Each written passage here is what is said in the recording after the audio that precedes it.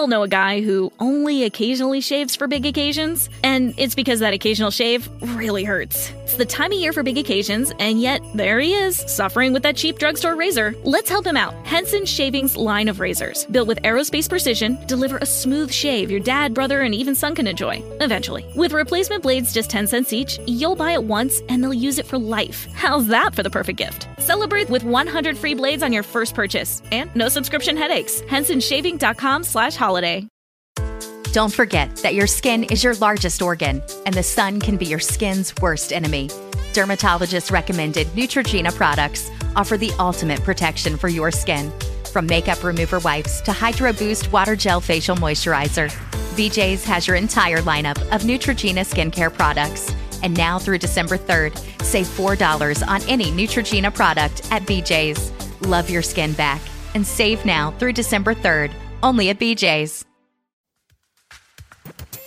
Welcome to Harvest Christian Center. I'm Dr. Foreman, and you're getting ready to hear an incredible message from God's Word. If this message speaks to you in a supernatural way like we believe it will, be sure to let us know at our website, harvestcc.me. If you're led to sow into the ministry of Harvest Christian Center, you can do so as well by visiting our website. Get ready to prepare your heart, mind, and spirit to receive this incredible word that God has for you today.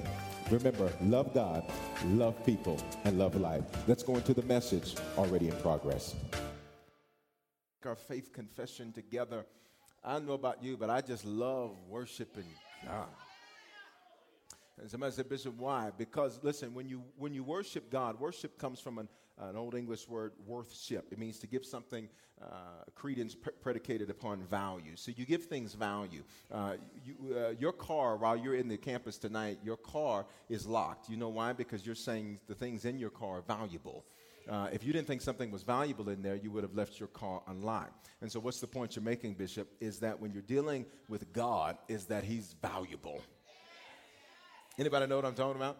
And so that's what worship is. Worship is just saying, God, we ascribe value to you because you're valuable to us. And maybe the person sitting next to me doesn't think you're valuable to them, but that's just because they haven't remembered what you brought them through. But if you just think back over your life, just a little bit, and see everything that God has brought you through, the stuff you thought you'd never make it through, the situations you thought you'd lose your mind, he has great value. And so when we lift our hands, the Bible says we're just saying, God, we give you value. We're just saying we surrender our value to your value. When you clap your hands, you're just saying, God, you're so valuable that I'm going to do whatever I can to visibly and physically demonstrate that value to you. Amen. Lift your Bibles out. We're going to get into the Word tonight. Let's say it together. This is my Bible. It is the living Word of God. It gives me abundant life. I am not just a hearer of the Word. I'm a doer of the Word. This Word teaches me that I am more than a conqueror. My spirit and my mind are prepared to receive and apply the message. Great. Remain standing, if you will. We're going to go to one scripture, 1 Corinthians chapter 12. We welcome those on all of our campuses tonight, especially those of you streaming with us online. We're excited that you're with us tonight. 1 Corinthians chapter 12, verse number 1. Now, you know we've been in a series over the weekend called Spiritual Gifts. And tonight what we're going to do is we're going to talk about spiritual gifts in 3D. Spiritual gifts in 3D. 1 Corinthians chapter 12, verse 1. You got it? It says, now concerning spiritual gifts, brethren, say that's us, I do not want you to be ignorant. Okay? So as we dig into this tonight, look at your neighbor, just get a good smile on your face. Get a good smile on your face. Let me tell some of y'all something. When you come up in here, you need to be smiling. Don't be coming up in here all. Fix your face and then come on in. Amen. You ain't the only one that had some challenges today. Hey, you hear what I'm saying? Amen. Okay. And then if your neighbor won't smile at you, then just switch seats with them. Just like you go into the restroom and when you come back, sit somewhere else. Amen. Smile at them and say, neighbor, tonight we're going to go deeper. You're gifted. God wants to use you. God has a plan. You're part of that plan. You can be seated tonight in the presence of the Lord. Father, we thank you that you're going to speak to us tonight. One of the things that the Apostle Paul says in this 1 Corinthians chapter 12 that I want to point out, which is the whole reason for the series, is he says, now concerning spiritual gifts, brethren, I don't want you to be ignorant. Now, ignorance is a state of being uninformed. It is literally the lack of knowledge. But ignorance has a unique connotation that makes it slightly different than just someone being unlearned, because ignorance is often ascribed to individuals who deliberately ignore or disregard important information or facts, okay? People who deliberately ignore important information or facts. You've met someone that perhaps fits the definition of ignorant because you tried to tell them, don't go that way, and they told you, no, I'm going that way anyhow, and then you looked at them going that way and you said, well, I told you not to go that way the whole time. So then by definition, that would then be ignorance because a person then chose not to use the information that they have. They deliberately ignored it. So Paul says, I don't want you to be uninformed and I don't want you to disregard important information, all right? So when we're looking at what we're going to talk about tonight, understand that the premise of it is so that you're not uninformed, but so that you make sure, because you're going to hear me repeat some things, that you're not just deliberately disregarding information. Makes sense, everybody? So the first thing, 3 Ds. So spiritual gifts in 3D. And so literally they're just 3 simple Ds I'm going to give you tonight to make this very simple for you. Now, spiritual gifts, number 1, must be desired. Spiritual gifts must be desired. Now, if you're just coming in, you're in Harvest for the first time, you might be saying, Bishop, what in the world are spiritual gifts? What in the world are you talking about? Unfortunately, I don't have time to reteach the entire series tonight, but you can get into the bookstore and get your hands on some of those materials that can help you come up to where we are. But a spiritual gift, in short, is a supernatural ability that God gives you to do God's work. It's a supernatural ability that God gives you to do God's work, all right? Now, in 1 Corinthians chapter 12, if you look at verse number 31, there's a powerful verse because the first thing we're going to talk about tonight is spiritual gifts must be desired. Say desired. Say it again, desired. Okay, now look at this. Verse 31, it says, but earnestly desire the best gifts, and yet I show you a more excellent way. Now, this is powerful because what this is saying is that you can desire not only to use the gifts that you have, but if there's a gift that you do not possess that you want to see manifest in your life, you can desire that gift. In fact, the Apostle Paul goes so far in the next couple of chapters when he's speaking about the gift of tongues. He says, listen, I wish that you all could speak in tongues. He was saying, listen, I wish that all of y'all would ask for that gift. He said, because of the benefits of that gift. So what's the point? Say spiritual gifts must be desired. Now we desire, and he says, desire of the best gifts. Say the best gifts. Now, best has a dual meaning because best, number 1, can just literally mean the best of the bunch. You understand that? There is a difference between, I want to do this, and I don't know.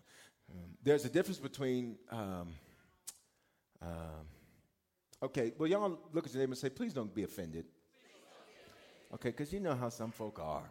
Okay, there's a difference between a Toyota.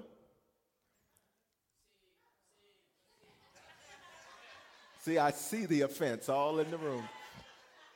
I'm just making a point. There's a difference between a Toyota, a high-priced Toyota, which is a Lexus, because that's all it is a Toyota with an L, and a Maserati. Okay, all right. I don't see a lot of those in Denver. I figure I'd try to use that. Okay.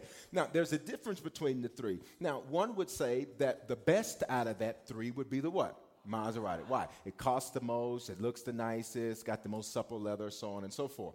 Now, watch this though, but depending on a person's need, that might not be the best gift. Because you might say, I don't want to be spending $2,000 a month on no insurance for that, and I don't want to be doing this, and I don't want to have to pay. You understand what I'm saying? So to someone else, even though that's the best because it's the best quality, it might not be the best thing for that particular person because of their predicament. So when the Apostle Paul says desire the best gifts, what he's saying is just don't look for the gifts that get you a stage or a platform. He's saying discover the gifts that are going to be best for you to use. Touch your neighbor and say, God has a plan. You're part of that plan. Okay, which means then one gift is not more valuable than the other except for the sake of who's using it and what they're using it for. So when he says desire the best gifts, what we're literally supposed to do then is to desire that gift for a reason. And that reason is real simple, to help change the lives of others. So let me come out of gifts and speak to talents for a moment. If you're around somebody who hasn't eaten, is the fact that you know good math sufficient? Now, we're talking talent because math's not a gift, okay? Okay, what talent do you need if somebody's hungry? You know how to cook or use the phone, either one, because you're going to order. Are you hearing what I'm saying? So what's the best gift for someone that's hungry? Somebody that can cook. Do you understand what I'm saying? So when the Apostle Paul says desire the best gifts, what he's teaching us is this, is that predicated upon the assignment that we have for our lives, it determines the best gifts for us. Okay, and we're going to walk this out. Say we're going to walk it out. Okay, all right. So the overall reason that we desire the best gifts is so we can better or change the lives of other people. All right? Spiritual gifts are not given to us so that we can just have us parties. And spiritual gifts are not given to us just so one Christian can look at another Christian's gift and say, look at your gift. And you've seen me do that thing before where the scripture says in Matthew that we're the light of the world. Say, I'm the light of the world. Isn't that something? Jesus doesn't even call himself that. He says, you're that. He says, we're that. He says, we are the light of the world. Okay, now check this out. If we're the light of the world, watch this. What's the best gift to someone with no light? Light. So what's the best gift to darkness? Light. So then what's the best gift to light? A challenge. I'm going to help you out in just a moment. Now look at this. I've talked about this before. You have two things sitting in your seat. There's two things you have. Got it? Two things you have. Okay, you ready? First thing you have is a purpose. It's the first thing you have. You have that. People say, I'm looking for it. Well, then you're doing something wrong. You possess that. Now, where at, Bishop? Go to 2 Corinthians chapter 5. 2 Corinthians chapter 5. We've talked about this before, but I just want to build this tonight because we're talking about how spiritual gifts must be desired. And I want to make that make sense to you. 2 Corinthians chapter 5. It says, 2 Corinthians 5, verse 18, it says, now all things are of God who has reconciled us to himself through Jesus Christ. And he has given us the what? I don't hear you. He's given us what? Of reconciliation. Now, what is reconciliation? It is putting two things back together. How do we know back together? Because of the etymology of the word, re. So that means we're putting something back together. We are reconciling. We are putting something back together that was once together. Verse 19, that is, that God was in Christ reconciling the world to himself, not imputing or counting their trespasses to them, and he has committed to us the word of reconciliation. Look at verse 20. Now then, we are ambassadors for Christ. Say, I'm an ambassador. As though God was pleading through us, we implore you on Christ's behalf, be reconciled to God. So your purpose is found right here. Your purpose is found right here. Your purpose is not to open a business. Your purpose is not to get married. Your purpose is not to have children. Your purpose is to reconcile people back to Christ, back to God. Do we understand that? Now, from that general purpose that we all have and that we all share, and this is so very important, is then you have something that we could deem a specific purpose, or something that we could deem an assignment or an election or calling.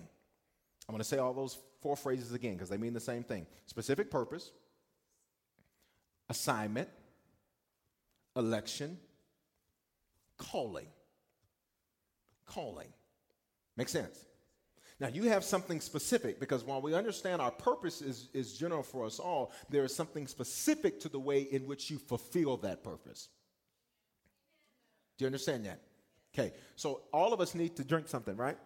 So then the purpose of drinks and beverages is then so that we can be hydrated, right? But now each beverage doesn't do the same thing. Coke, which is the only acceptable soft drink, because people that like Pepsi need prayer.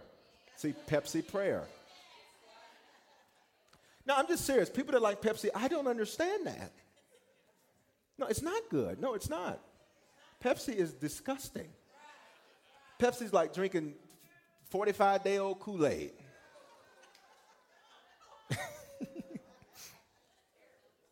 Just awful. Now look, no, I'm just joking. If you like Pepsi, nobody's perfect. So the thing is, now look, Okay, so Pepsi is a soft drink, got it? But then you could have sweet tea. And then you could have, what y'all know about that sweet tea? Y'all know about something about that sweet tea? Y'all don't know nothing about no sweet tea in Denver. Y'all don't know. Y'all put some sweet and low in your tea, but y'all don't know nothing about sweet tea. Okay, then you can have sweet tea, got it? Now, it's not quite a soft drink, so it's gonna fulfill your hydration needs in a slightly different way. Does that make sense? Now, that's totally different than water. Are you getting the point I'm making? All of them have a general function to hydrate you, but they all do that in a different way. They have a different taste. They have a different nuance. They have a different being about themselves. Does that make sense? Okay, so then it's the same thing for you as a Christian, and if you're not one, we believe that you're going to become one by the end of this worship experience tonight. It's the same thing. While we are all to reconcile people to Christ, the way in which we do that is specific to each individual. And we discover that through how we're gifted.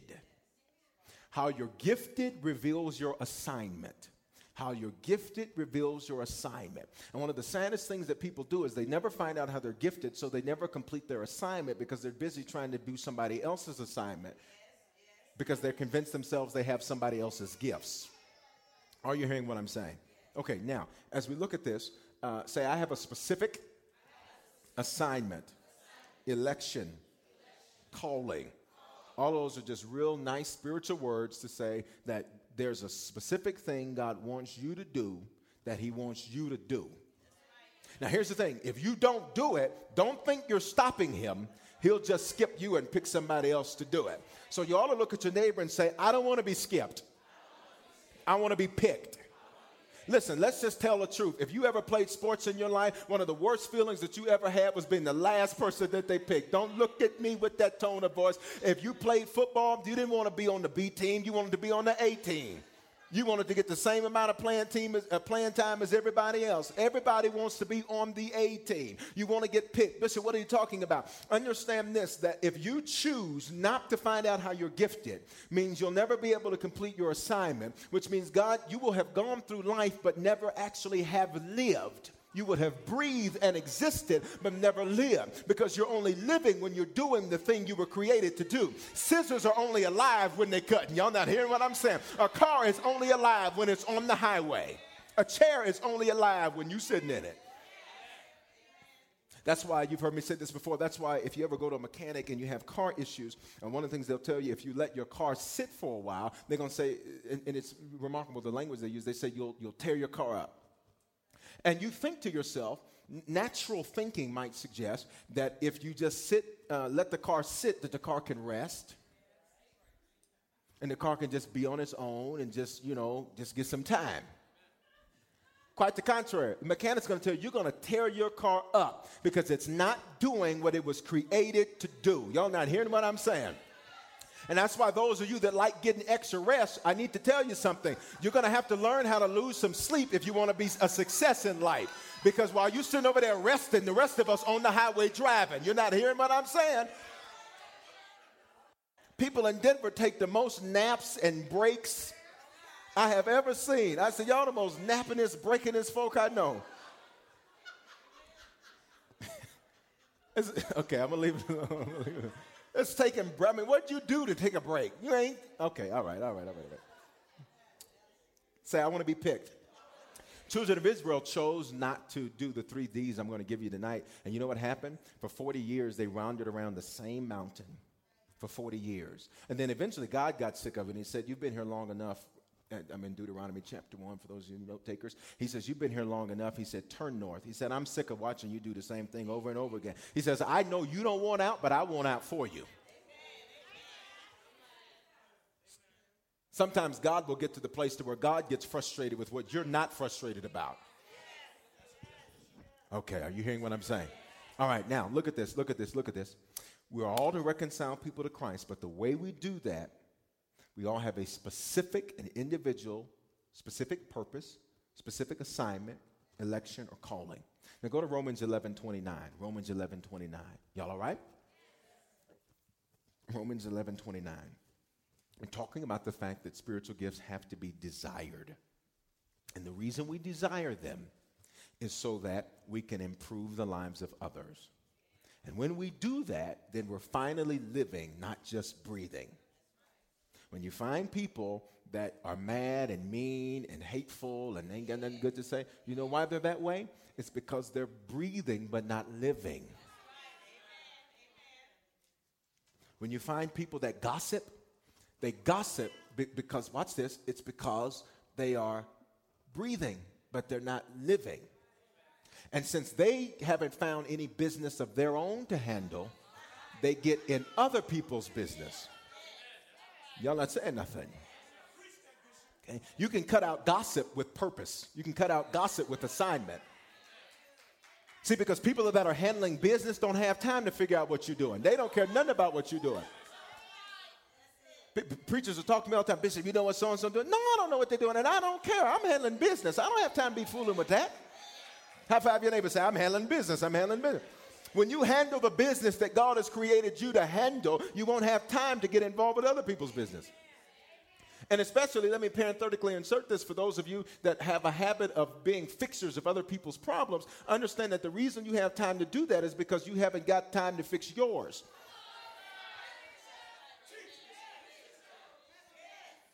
You are not Jesus.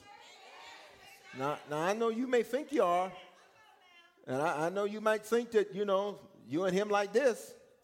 But what I need you to understand is that when you have a bunch of people trying to get you to solve their problems, it suggests that God's saying to you that I'm trying to show you something. What I'm trying to show you is you ain't doing nothing. Bishop, what do you mean by that? That's confusing. Isn't the opposite? Not at all. Jesus gave a parable. He said he gave one man a measure of talent. He gave another man another measure. He gave another man a higher measure. The parable of the talents. Now, that wouldn't mean little talents. A talent was a measure of money. You know what happened? The man with the most went out, he doubled it. The man with the second most, he went out, he doubled it. The man with the least, you know what he did? He buried it and said, I just didn't want to start nothing. I didn't want to, I just didn't want to, I didn't want to lose nothing. He wasn't talking about nothing. He wasn't handling business. You know what you know what the parable in Jesus said to him? Jesus says in the parable, he says, you're wicked and you're lazy. He said, because you're not handling business. So let me tell you what that man was doing. While he went and buried what God gave him, while he went and buried it, he was out there trying to call himself counseling and helping other folk. Okay, it's real quiet in this middle section. Say, I have business to handle, which means I cannot fix everybody else's problems. They got to go to God the same way I do. Now, let me just say this. That's not to say, asterisk, that's not to say that it's not good to be loving and friendly and that kind of thing. At the end of the day, though, people only have time to be involved in other people's business when they are not doing anything with their own business. It's the only reason why. Because if you're handling business, do you really think that CEOs of major corporations, that they are really up what they're doing down the street? No, now they have people on their staff that figure out what they're doing down the street. But do you think they're sitting up talking about what? No, absolutely not. Okay, all right. Now, say, I have a specific purpose, calling, election, assignment. In Romans 11:29, here's what it says. For the gifts and the calling of God are irrevocable.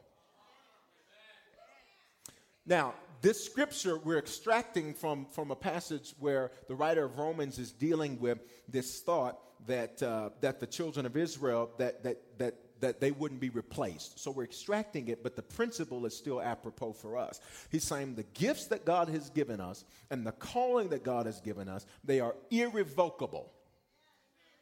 Now, to revoke something, you would have had to issue something, which means God says he won't take it back, but you can choose not to use it.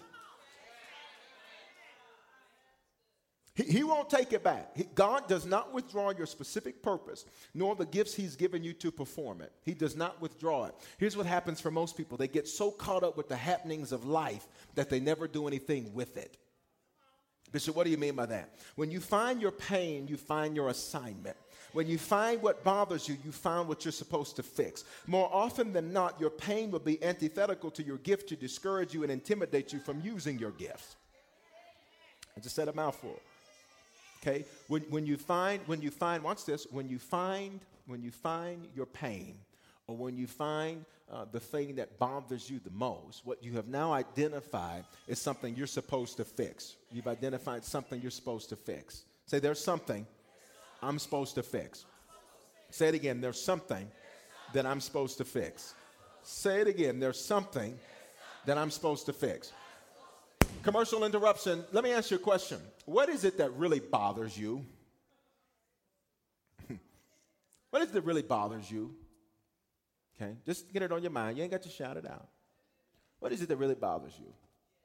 Now think about it. How many times have you gotten mad about the fact that bothers you? How many times have you looked at something and said, I don't believe it?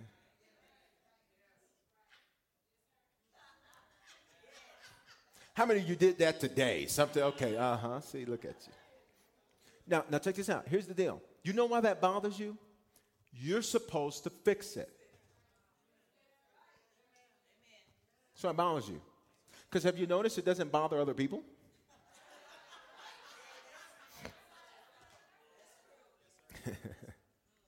You know why? Because the way they're gifted is different than you. The best gifts. They're gifted in a way that's different than you, so they're not aware of things that you're aware of. Okay? That's why someone that has a very strong and prevalent gift of administration that actually uses the gift and strengthens the gift, which we're going to talk about in a little bit, they can look at errors and just get freaked out.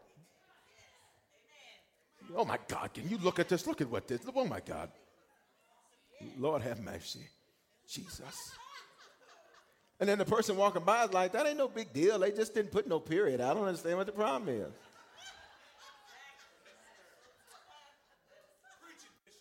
The person who's not gifted administratively, which deals with leadership, as certain portions of that gift, something that's out of order could be fine to the normal person. They'd be like, it's no big deal. Did you notice that none of the employees just clocked in? They emailed me. So, yeah. But the person with that, they're like, that is not right.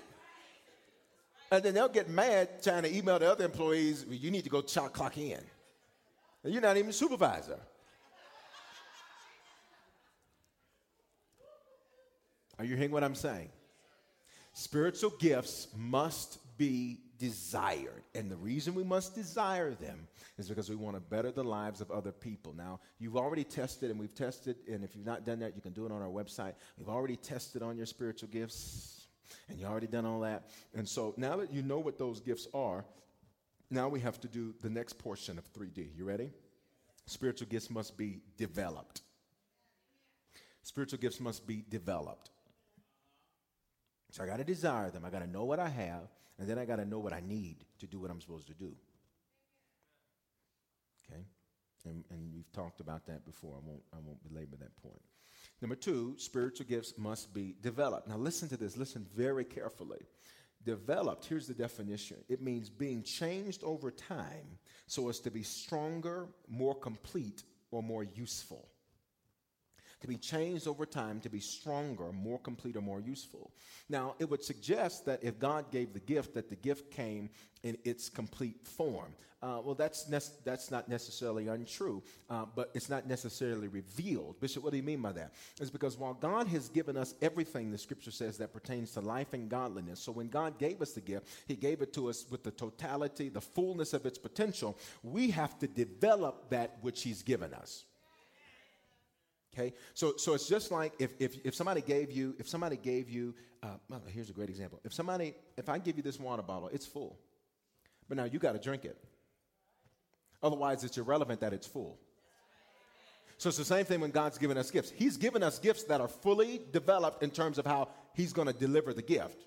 Got it? You can't outgive God when he gives you something. But now, whether or not we develop that determines whether or not it's even relevant. Okay? Just like you can have a degree. That's fantastic. But what exactly are you doing with it? Because other than that, it's irrelevant that you have it. Now, I'm not saying you shouldn't get them. I'm just making a point. Do you see the point? Okay, now, as we look at this, being changed over time to be stronger, more complete, or more useful. Things are developed, and this is beyond spiritual gifts. This is everything in your life. Things are developed when they are submitted. Things are developed when they are submitted. And I want to show you a powerful passage of Scripture that deals with this spiritual gifts thing. Go to 2 Timothy chapter 1. Things are developed when they are submitted. 2 Timothy 1 and 1. And we're going to look at a few verses there. Y'all all right? You're sure? All right, here we go. Things are developed when they are submitted. Things are developed when they are submitted. Now, let's look at this word submission real quick before we read. Submission, sub, under, mission. Under a mission. Okay? What mission are your gifts under? For that matter, what mission is your life under? Oh, it's under mine. Can't be. Can't be. You're breaking the order. Now, we're going to look at what that means in just a moment. What mission are your gifts under? See, you can't submit to yourself. Oh, it's real quiet in here. Oh, wow. Y'all don't like that submission word, huh? You think I use profanity in church. Submission. Why do you think submission has such a negative connotation in our society? I'll tell you why, because our society is out of order. Our society, people just do what they want to do, when they want to do. It's your thing, do it. But that's not the Bible. That's not the Bible. No. And then people try to use the Bible to justify their lack of submission. Let's look at what Paul told Timothy about his gifts. And I want you to read it for yourselves. And I want you to just come to the revelation of what it says in black and white, or gray and white, or whatever color page in writing your Bible has. 2 Timothy chapter 1, verse 1. Let's read it together. Paul, an apostle of Jesus Christ, by the will of God, according to the promise of life, which is in Christ Jesus. Next verse. To Timothy, a beloved son. Stop right there. Stop right there. Stop right there. Okay, if you have a traditional Bible, underline the word son. If you use a digital Bible, I don't know if you can highlight it or underline it, or, I don't know, just write on the screen and pretend like you highlighted it or something. To Timothy, a beloved son. Now, Paul is not Timothy's natural father. Timothy's natural father disappeared on him when he was younger. So when Paul comes into his life, Timothy's raised by his mother and grandmother, Eunice and Lois. And he's raised by these two women. And when Paul comes along in his life, Paul is really the first man that Timothy really respects, because Paul literally takes Timothy and takes him down to the Jerusalem clinic, and he gets him circumcised, literally. Not talking about circumcision of your heart, cutting away bad things. He takes him to the clinic, and he says, if you're going to travel with me, they got to get this done, son, because the Hebrews aren't going to hear you if you're uncircumcised, because circumcision was a sign of having a covenant or being a Jew. You got it? So he said, I can't take you with me, and you can't travel with me unless you are first circumcised. They're going to have to cut on you. And so Paul really steps in and becomes a surrogate father to Timothy. Now, I want you to see that. I explain it because I want you to see something. He says, grace, mercy, and peace from God the Father and Christ Jesus our Lord. I thank God whom I serve with a pure conscience, as my forefathers did. Who's he talking about when he says forefathers? Abraham, Isaac, and Jacob. All right. As without ceasing, I remember you in my prayers night and day. Okay. Greatly desiring to see you, being mindful of your tears, that I might be filled with joy. So he's saying, listen, Timothy, he's saying, listen, I know you're going through some things. I know you're dealing with some things. And he's saying, I pray for you every day. And he says, I want to see you, but I'm mindful of the fact that when you're going through things that you cry sometimes. Anybody, can we be honest? You ever have to cry sometimes? Does pain ever get to a certain place in your life? And sometimes you don't understand things to a certain place. So sometimes you ever just have to have a little moment where you just cry. Would y'all just be honest with me tonight? You ever had a moment where you just had to maybe pull off to the side of the road and say, God, I just need a moment right now. You had to get up and go out of your desk and get into the restroom and said, I just got to cry. I just got to get this out. Paul says, I know that you're crying, but he says, I'll be filled with joy. Next verse. He says, when I call to remembrance the genuine faith that is in you. In other words, notice what he said. He said, I'm not going to pull you out of the mess you're in. He said, I'm just going to hope that the faith you've got is strong enough to get you through. It's the same thing Jesus said to Peter. He said, Satan asked me that he could sift you like wheat. He said, now you think the Lord would say, but I told him no. No. You know what the Lord said? He said, I prayed for you that your faith wouldn't fail you. Touch your neighbor and say, there's some things you're just going to have to outlast. There's some things it's not going to change. You're just going to have to outlast that thing. Some enemies aren't beating in the ring. Some of them are beating standing by the side, letting it defeat itself. All right. When I call to remembrance the genuine faith that is in you, which dwelt first in your grandmother, I just make reference to this Lois and your mother Eunice. I am persuaded in you also. Next verse. Therefore, now we looked at this a couple of weeks ago. He says, I remind you to stir up the what? The gift of God which is in you. Read this last part. Through the laying on of my hands. What do you see happening here? Timothy got under the mission of Paul. And Paul says, what you're facing in life now, son, he says, you don't have enough in you to handle it. But since you've submitted yourself under my mission, stir up what's in you based on your submission. Okay, next verse. For God has not given us, you know this one, a spirit of fear, but of power and of love and of a sound mind. So, Bishop, what do you mean by submission? What are you trying to accomplish with your gifts? What are you trying to build? What are you trying to do? Because the first step of what you should be trying to do is to build the mission of another. Okay, and since I'm in Denver, let me just go ahead and say what I mean. The church. Okay, so that way we're clear. Okay. You don't have those gifts so you can go out and look real deep and spiritual to people at your job. Now, there's nothing wrong with that. You have those gifts so you can bring them under the mission. Are we here?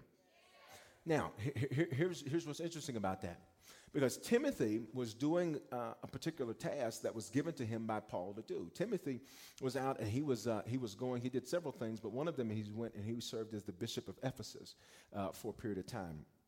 Because Paul had sent him and said, I need you to go over here. I need you to handle some stuff over here for me. I need you to take care of this for me. I'm praying for you. I'm giving you the gifts. I'm sending you. I need you to go out. I need you to take care of this. All right?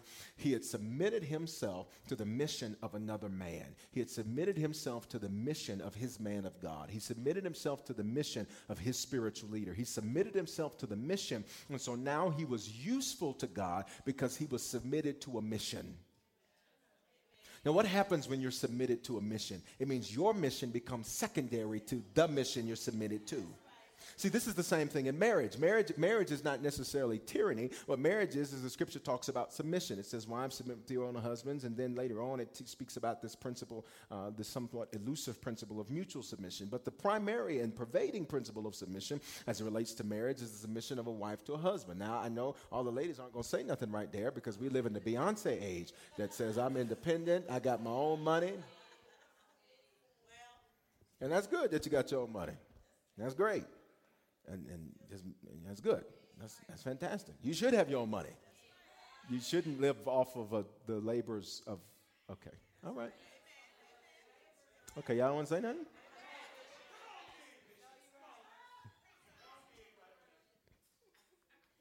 Bishop, I'm offended. Yeah, I don't care. What I'm saying is you should be a positive contributor. That's what I'm saying. You should do something. So that's good. You should do that. You should do that. Whatever that something is, you should do something. Be a positive contributor. That's all I'm saying.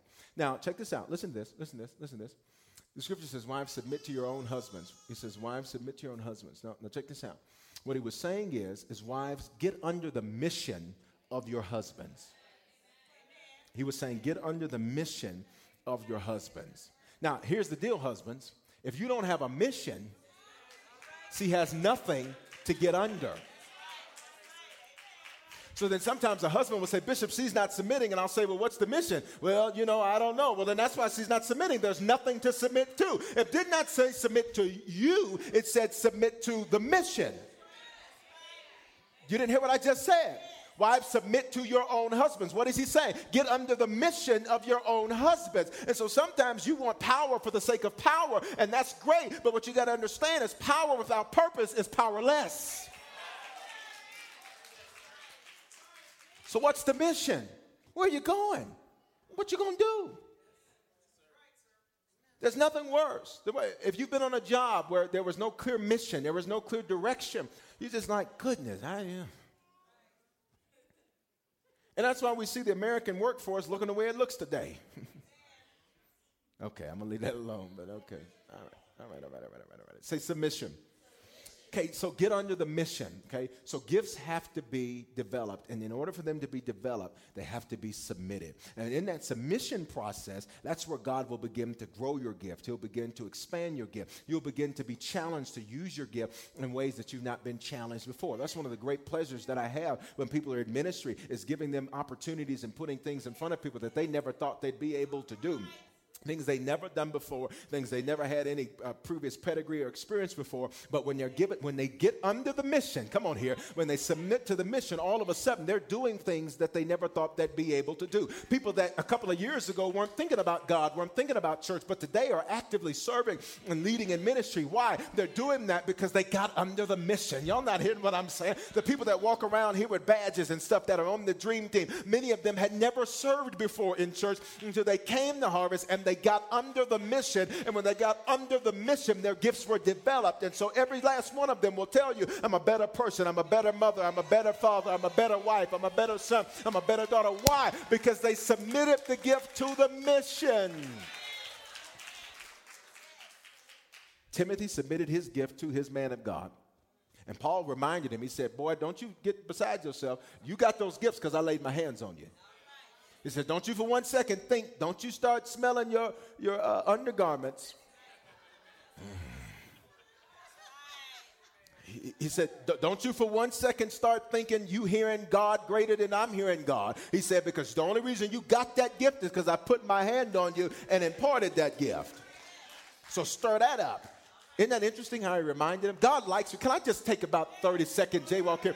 God likes when there's order. God likes submission. God likes systems. Bishop, how do you know that? If you look in the book of Joshua, we don't have time to flip there. Actually, go to Joshua 1:1. You can flip there. They can put it up on the screen real quick. I want you to see something. I want you to see how this submission things work. It's incredible.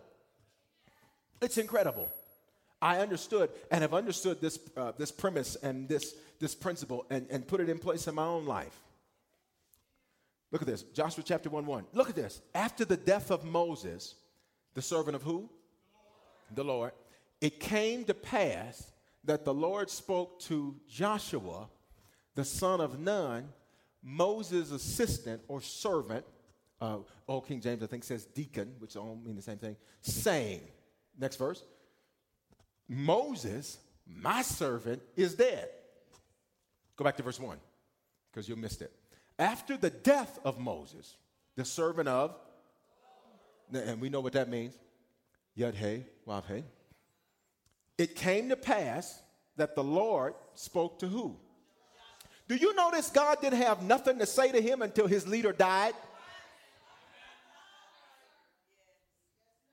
People who talk a lot about how they hear and have these audible conversations with God, you need to watch out for folk like that. Because when you read this book, God's not a gossip, so he doesn't just go around randomly talking to people about different things. When God speaks, it's something important. And when God speaks, it's a big deal. So if you're going around to people talking about, me and the Lord were talking and doing all this kind of stuff, then what they need to understand is they need to just look at the book.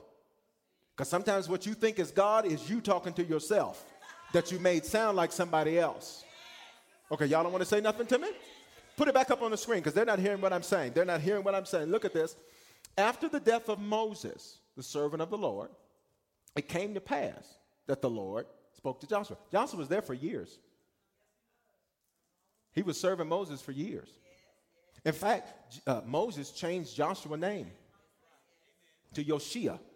Joshua means the Lord is salvation. Moses changed his name to mean God has saved. He submitted to the mission and he went from being something that could happen to something that has happened. Y'all not hearing what I'm saying? God says, I'll take you. When you learn how to get under a mission, I'll take you from where you could have been something to where you are that thing. After the death of Moses, the servant of the Lord, it came to pass that the Lord spoke to Joshua, the son of Nun. Nun means limitations. He spoke to Joshua, the son of limitations, Moses' assistant, saying, look at what God says. Verse 2, Moses, my servant, he's dead. Now you get up, you go to the Jordan, you and all these folk, to the land I'm giving to them, the children of Israel. Next verse. Every place that the sole of your foot shall tread upon, I have given you, as Moses said. Keep on going.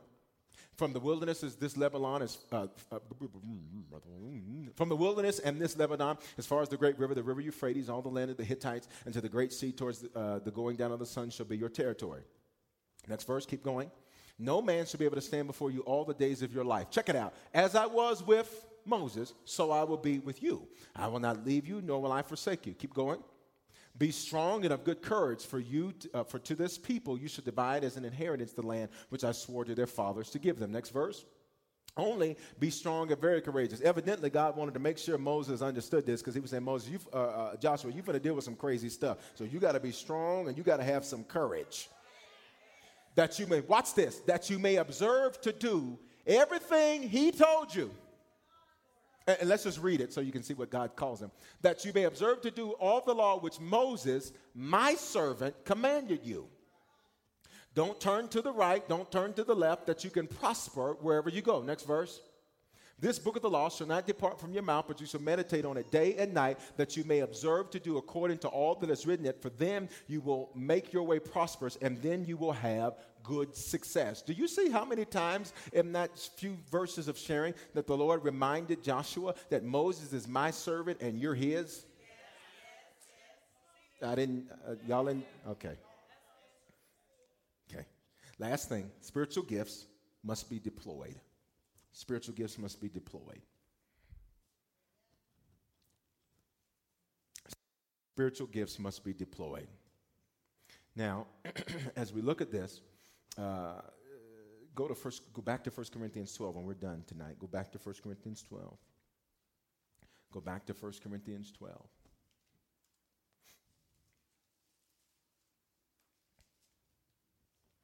All right, and get to verse number 13. Spiritual gifts must be deployed or put into action or used. Say, I'm gifted, which means I need to be used. And I don't mean used in terms of a bad way. But how many people really ever are used for God's glory? Because if he's going to use you for his glory, there's some things he has to do to you. There's some things he's got to do to you. He's got to make you. He's got to break you. He's got to beat you. He's got to break you. There's lots of things that the Lord has to do to you in order to be able to use you for his glory. Are you hearing what I'm saying? Say, God wants to use me, but am I usable? Notice I didn't say available. I said usable. Because you can be available but not usable. So what do you mean? You could be available to go work at a construction site, but if you don't have any construction experience, then you're not very usable. You're available, though. Okay? Say, I am, and I must be usable. Okay, now let's look at what that means. 1 Corinthians chapter 12, verse 13, it says, For by one Spirit we are all baptized into one body, whether Jews or Greeks, whether slaves or free, and have all been made to drink into one Spirit. For in fact, the body is not one member, but many. Do you see this? Do you see this? If the foot should say, because I'm not a hand, I'm not part of the body, is it therefore not of the body? And if the ear says, well, I'm not an eye, and I'm not of the body, is it therefore not of the body? If the whole body was an eye, well, how are we going to hear? And if the whole body's hearing, well, how are we going to smell something? God desires for everyone to use their gifts. Whether you think what you do is significant or insignificant, whether you think people notice or don't notice, it's significant to God because God says every part of the body has to do its part. If everybody's a preacher, well, who's going to be preached to? Who's going to listen? Are you hearing what I'm saying? If everybody's a bathroom cleaner, well, who's going to clean the kitchen? You're going to have a spotless bathroom with a horrible-looking kitchen. Are you hearing what I'm saying? Okay. So God wants everybody to use their gifts. Whether you think it's significant or not, whether you think it's important or not, God desires for you to use your gifts. And remember, we've talked already about the different ways we use them and all that kind of thing, so I won't go through that again. Now, here's the next part I want you to see. What you bring to the table is valuable when used in order. What you bring to the table is valuable when used in order. And why are you talking about order again, Bishop? Look at this next set of verses, verse 18. But God has set the members, each one of them, in the body just as he pleased. So check this out. It's God's desire for you to be at Harvest, and it's God's desire for me to pastor Harvest, because that pleases him.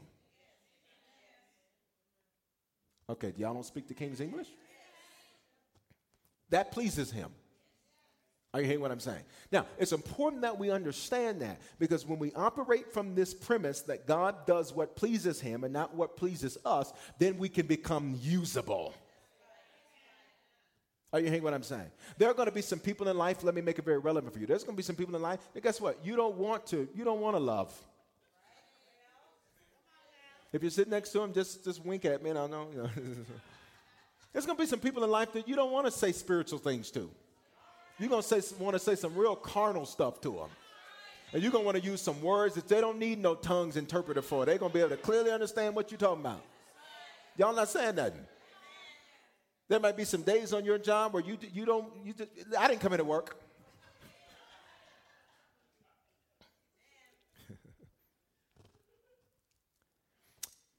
Everything we have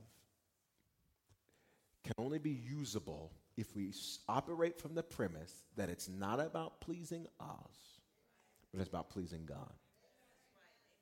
Everything in the scripture, every time God calls somebody in the scripture, I won't say every time, because there is maybe one or two exceptions, but virtually every time God calls somebody to do something, they didn't want to do it. Moses didn't want to be a deliverer. Jesus, who's God in the flesh, he wasn't so interested in dying. He said, if it's possible, take this cup from me. I don't want to die for these crazy fools. They crazy. I don't want to. Are you hearing what I'm saying? Are you hearing what I'm saying? Okay. You look at anybody that God used in a great way, it wasn't because it pleased them. It's because it pleased him. And only when you operate from that premise are you usable. Now, let me give you some real practical stuff. I've taught a little longer than I wanted to tonight, but I want to make sure we get this. Let me give you something real practical about that. So you might think to yourself, well, that doesn't make me happy.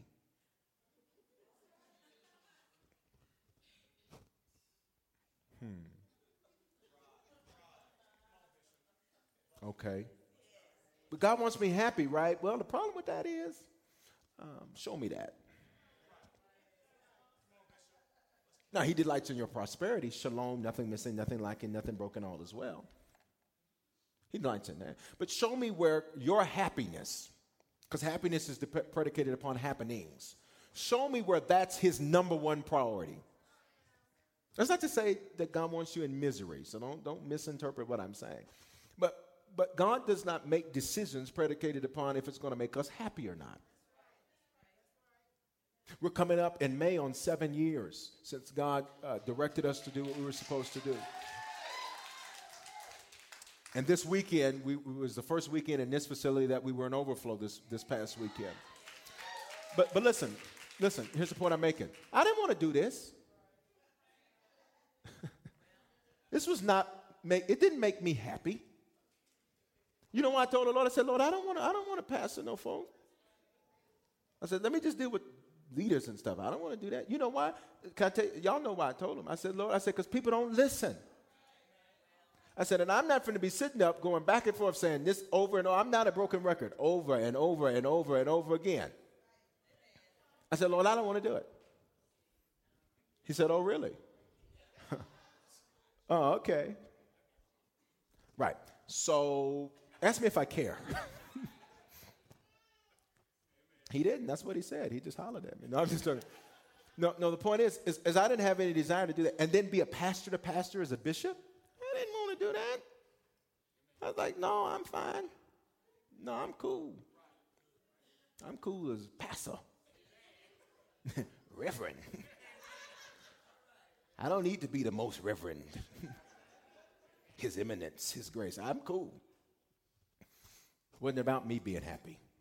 Now, let me tell you, since I did what I was told, I'm very happy. Which means, here's the point I'm making. When you submit what you want to do to what His gifting and assignment and the mission He sets you under tells you to do, you're going to be happy.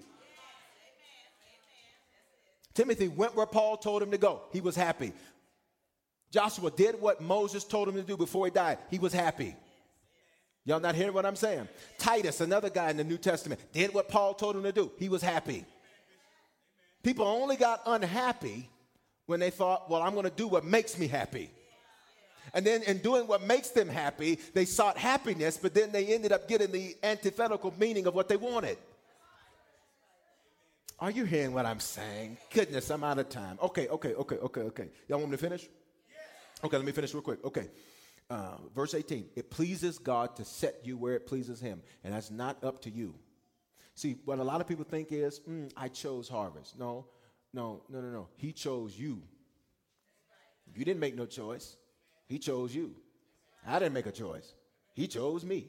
Now listen, since He chose us both to be together, well, we're going to be happy while we're together. Okay, you did. I chose to serve the Lord. That's a bad understanding. The scripture says you didn't choose Him. He chose you. Verse 19, and if they were all one member, where would the body be? But now there indeed are many members, yet one body. And the eye cannot say to the hand, I have no need of you, nor again the head to the feet, I have no need of you. Okay, now the last piece I want to give you for gifts must be deployed. So the first piece I gave you was that God desires for everyone to use their gifts. Secondly, what you bring to the table is valuable when used in order, which just goes back to that submission piece. The third piece to gifts being deployed, we must use our gifts with excellence and love. We must use our gifts with excellence and love, okay? There's nothing, say excellence. Okay, listen, God doesn't do half put together stuff. Nothing that God does He do in an inferior way. When He made you, baby, He broke the mold. Y'all not hearing what I'm saying? That's why stop saying, I wish I had another nose and I wish I had different this. And baby, when He made you, the scripture says you were fearfully and wonderfully made. He made you exactly the way He wanted you to be. Your hair is just the way He wants you to be. Your skin complexion is just the way He wants you to be. Your nose goes just the way He wants for it to go. Your feet walk like this, just the way He wants for them to walk. Hear me. He did not make a mistake. And for you to be unhappy with what He gave you, what you're saying is you didn't do it right the first time. Y'all not hearing what I'm saying? Okay.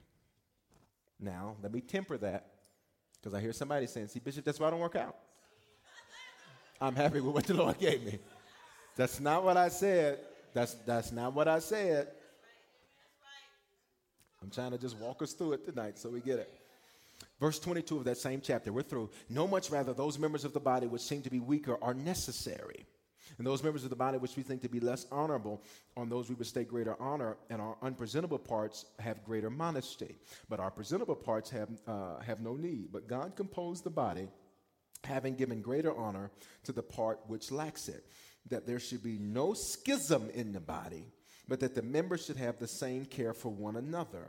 And if one member suffers, all the members suffer with it. And if one member is honored, all the members rejoice with it. So what do you mean, Bishop? We must use our gifts with excellence and love. Understand that this whole premise, understand that what you have, God wants to use. God wants to use it so that as you're gifted, you use those gifts to change the lives of others. God wants you to then submit those gifts to a mission. So as you do that, then whatever mission you have personally, God brings that to pass. What you make happen for God, God makes happen for you. When you handle God's business, God handles your business. I think I got a few witnesses in the place tonight. Now, listen. Then the gifts we're given, we can't just throw out any old kind of way. We've got to use them with excellence, and we've got to use them with love. Say excellence and love. Now, those things aren't mutually exclusive, because sometimes people think to do things well, you have to be mean, or you have to be whatever. And sometimes people think to do things with love, you have to be a pushover. Not at all. Say, I have excellence and love. Okay, here we go. We're done. So check this out. If you've got excellence and you've got love, that means you take what you've been given and you make the best and the most out of it. That's excellence. Excellence is not saying, well, if I had this, if I had that, if I had this. Guess what? You don't. So what you have to do is take what you've been given and maximize it. Life is not about being dealt the best hand. Life is about knowing how to take a bad hand and play that thing well, which means you may not have been dealt a silver spoon in your mouth. Maybe you didn't have any spoon. Maybe somebody gave you a butter knife. You're not hearing what I'm saying. But you take that butter knife and you learn how to make you some butter and start. You're not hearing what I'm saying. You got to take what you've been given and maximize what you've been given. The man that's defeated is the man that wishes he had what somebody else had. But the man that is a conqueror is a man that says, this is what I've got and watch me work it. I tell you, high five somebody and say, watch me work it. I may not have a six-figure-a-year job, but baby, I'm going to take the 25-year I get a year that I have and watch me work it. I may not have a car right now. I may be catching the bus, but watch me work it. Y'all not hearing what I'm saying. You might be living with somebody right now. Don't you be ashamed about that. Watch me work it. Watch me maximize what I have right now.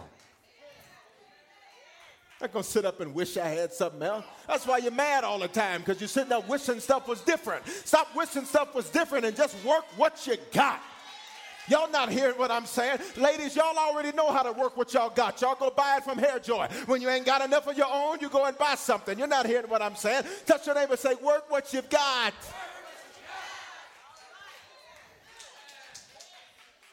And while I'm working it, I work it in love.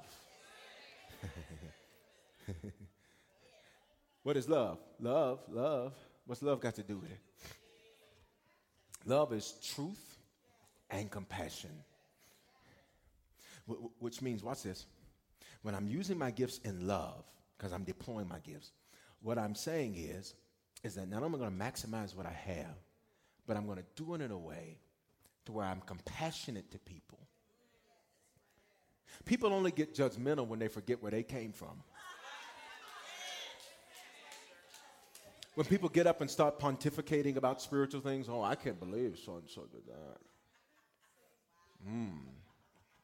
This person has a spirit of that on them and this on them. Well, you got a spirit of judge on you. And the only reason you got that spirit is because you forgot where you came from. You forgot that the very thing you're judging someone for was the very thing you used to be bound by. Y'all not hearing what I'm saying? That's why when you look back over your life, it ought to not only just make you thankful, but it also should keep you humble. It should remind you that you ain't always been where... I feel like preaching for 15 seconds. It should remind you that you've not always been where you are, and that the road you had to take to get to where you are was not an easy road. Who am I preaching to?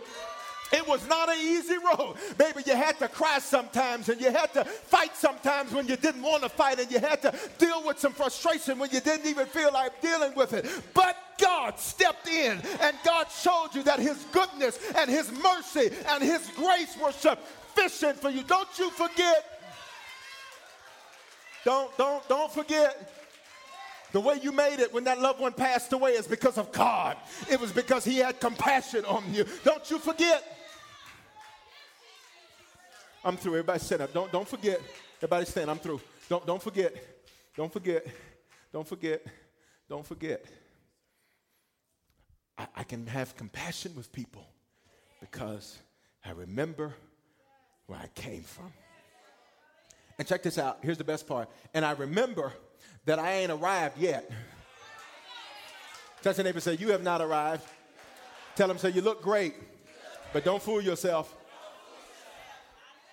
You haven't arrived. You're not there. I know you have 2.3 kids, because that's what they have in this area code. Your 2.3 children and your $66,000 or $67,600 a year household income, and I know you think you're doing it. 2 cars. We're doing it. That's great. But hear me, you ain't arrived yet. And the way I can use my gifts with love and compassion for people is because I know I've not arrived yet. And then in having compassion for people, I have truth. Truth. What does truth mean, Bishop? It means to have compassion, I don't have to become a liar. And to have compassion, it doesn't mean I have to accept everything that somebody's doing. Sometimes people think, well, just walk in love. Well, that don't mean you don't tell the truth. Spiritual gifts must be desired. They must be developed. They must be deployed. Did you get this tonight? Are you sure you got it tonight? Father, we honor you for your word tonight. We thank you for your great presence. We thank you that we're gifted and you want to use us. God, you want to use us. And we declare that we are usable. We realize it's in the deployment of our gifts. It's not about what makes us happy. Now, when we do what we're directed to do, we'll become happy. But God, help us to never think that that's the preeminent goal. With your heads bowed and eyes closed, if you're in this worship experience tonight and you don't know Jesus as your Lord and Savior, tonight's teaching, of course, dealt with spiritual gifts.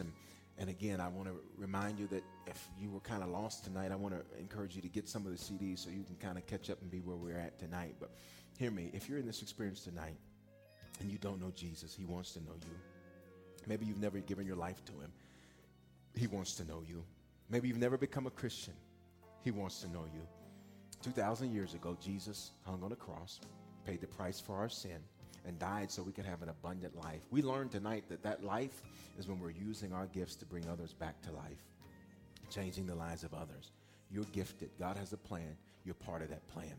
But then secondly, tonight maybe you're here and you've given your life to Christ before, but you've not been serving him faithfully and walking with him, and you want to do that tonight. You want to come back to the Lord and just say, Lord, I know you. I'm a Christian. I've given my life to you, but I got off. I started doing my own thing. I need to recommit myself to you tonight. If that's you, I got good news. I'm going to count of three. If either one of those is you, I want you to throw your hand up. And when you throw that hand up, we're going to pray for you, and we're going to lead you into a relationship with Jesus. And for some of you, reconcile that relationship. I don't care if you're in here or if you're on the internet campus. If either one of those is you, on a count of three, throw that hand up. 1, 2, 3, throw that hand up if that's you.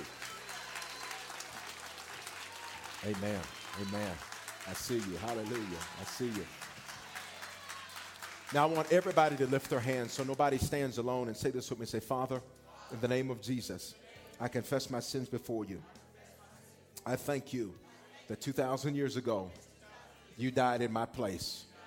I believe and I confess. And if this is my first time praying this prayer, I am born again. My spirit is fresh.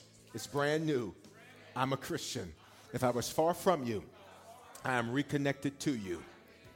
I believe that today is the beginning of the rest of my life. If I already know you, I thank you that you're fortifying my relationship with you. I'm gifted. You've given me those gifts. You want me to use those to advance the mission of the house you've planted me in. I submit those gifts so that I can be usable, so I can do something great for your glory. In Jesus' name. Would you just give God a shout all over the house tonight? I said, would you give him a shout all over the house tonight? Amen. Amen. Very quickly, do me a favor. Hug 2 or 3 people around you. Just give them a nice compliment. Tell them you really look nice. You're going to be seated real quick. We're going to see what's happening at your campus this week. We all know a guy who only occasionally shaves for big occasions, and it's because that occasional shave really hurts. It's the time of year for big occasions, and yet there he is, suffering with that cheap drugstore razor. Let's help him out. Henson Shaving's line of razors, built with aerospace precision, deliver a smooth shave your dad, brother, and even son can enjoy, eventually. With replacement blades just 10 cents each, you'll buy it once, and they'll use it for life. How's that for the perfect gift? Celebrate with 100 free blades on your first purchase, and no subscription headaches. HensonShaving.com/holiday. Don't forget that your skin is your largest organ, and the sun can be your skin's worst enemy. Dermatologist recommended Neutrogena products offer the ultimate protection for your skin. From makeup remover wipes to Hydro Boost Water Gel Facial Moisturizer, BJ's has your entire lineup of Neutrogena skincare products. And now through December 3rd, save $4 on any Neutrogena product at BJ's. Love your skin back and save now through December 3rd, only at BJ's.